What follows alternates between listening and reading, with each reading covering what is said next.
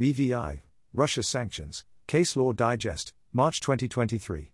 We outline an update of key cases before the BVI courts dealing with the application of the Russian sanctions regime in the BVI, following the invasion of Ukraine in February 2022. We will continue to update this on an ongoing basis as and when new and interesting cases come to light. To recap, the UK, and by extension BVI sanctions regime is the most comprehensive sanctions regime ever imposed, freezing the assets of over 1,730 individuals and entities and imposing strict financial and trade sanctions covering oil and gas, luxury goods, professional services, immigration, aircraft, and shipping. For more on the rules themselves, please refer to our ongoing blog post on the various packages of UK sanctions on Russia here.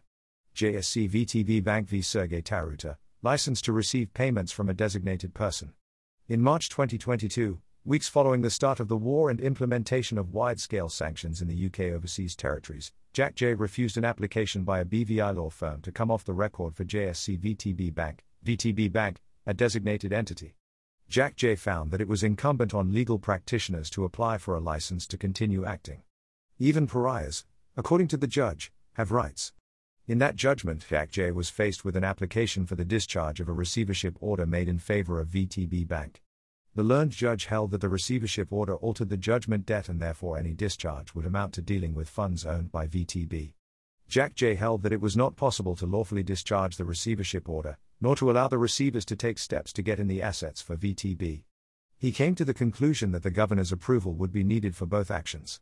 Subsequently, on the 7th of November 2022, an appeal against Jack J's decision in VTB Bank v Sergei Taruta was heard by the Eastern Caribbean Court of Appeal. VTB Bank was unrepresented following an order from the Court of Appeal giving VTB's BVI legal practitioners permission to come off the record. The Court of Appeal held that the receivership order was an economic resource of VTB Bank within the meaning of the sanctions legislation as it was an asset, but only insofar as it would aid VTB Bank in obtaining funds. The receivership order had been stayed since the imposition of sanctions such that the receivers had not started performing their duties under the terms of the order and no action would be taken in the immediate future to further the purpose of the receivership.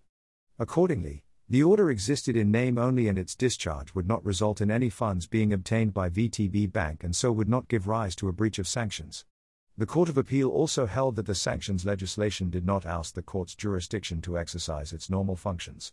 Any such ouster would need to be explicitly stated and the court found that there was nothing in the sanctions legislation which ousts the court's jurisdiction to set aside an order unlawfully made or set aside its own order for other good reason. Alpha Bank v Kipford, license to receive payments from a designated person. In order to obtain funds from a designated entity Alpha Bank, a BVI law firm must apply for a specific license from the governor's office.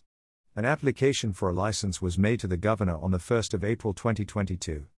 Alpha Bank's London-based leading counsel made an application for a license to the Office of Financial Sanctions Implementation, OFSI, around the same time. The BVI Governor's Office granted the license on the 28th of July 2022.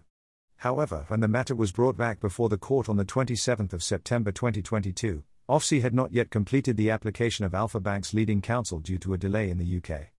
Harneys acted for the defendant in this case alongside leading King's counsel.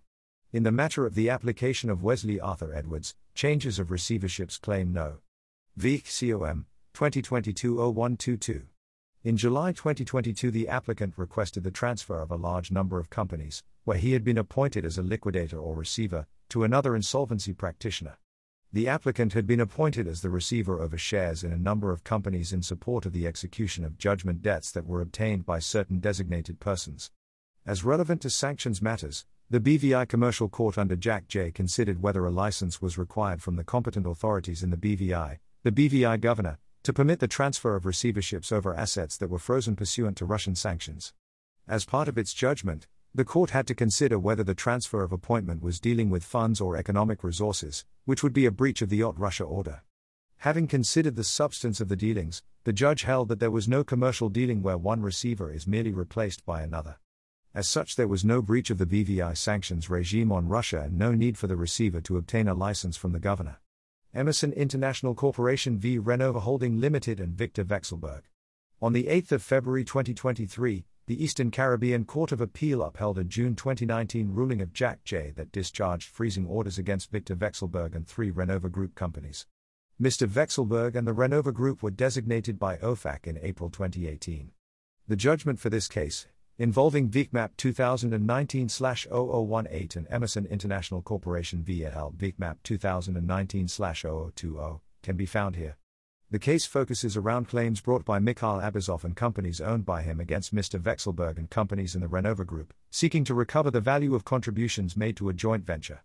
The Court of Appeal agreed with Jack J. that the transfer of shares owned by the Renova Group was carried out in order to mitigate potential liability and not to hinder any legal action. Our blog post with the updated table on UK sanctions on Russia, Ukraine, Belarus can be found here.